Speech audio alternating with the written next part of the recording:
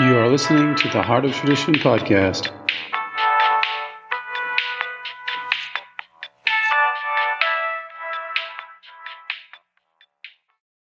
Hello, I wanted to talk to you today about magnesium, transdermal magnesium, and cellulite.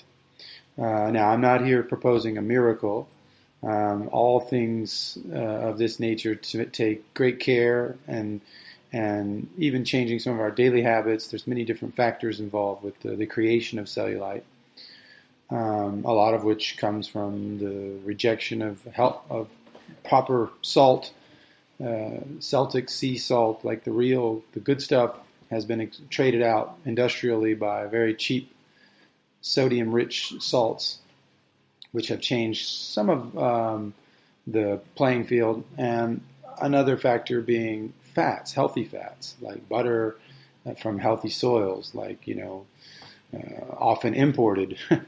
But these play a key role in having the right amount of healthy fat in the body to where the body does not have to convert, I guess you could say, weaker substances into fat, and, whether that be carbs or whatever it's converting, to make a weaker, less strong and resilient fat. And so this creates this kind of pattern, striation, and different things in the body.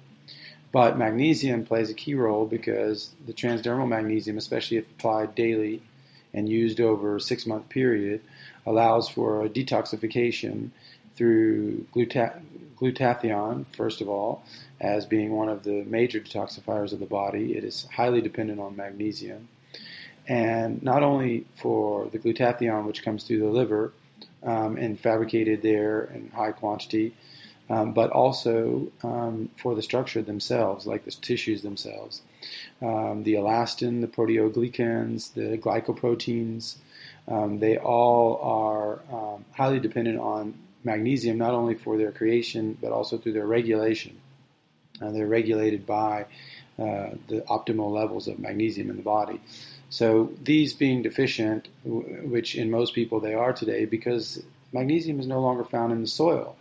It's harder and harder to find in the soil because we don't use compost anymore, and so this kind of reality is impossible to just overcome with chocolate or almonds or whatever, because we have to remember that the body is a machine and it is extracting this magnesium from these products, and with time, especially with age and even young, there's a lack of optimization in the body, which creates difficulty in extracting this same magnesium from the almonds you eat anyway.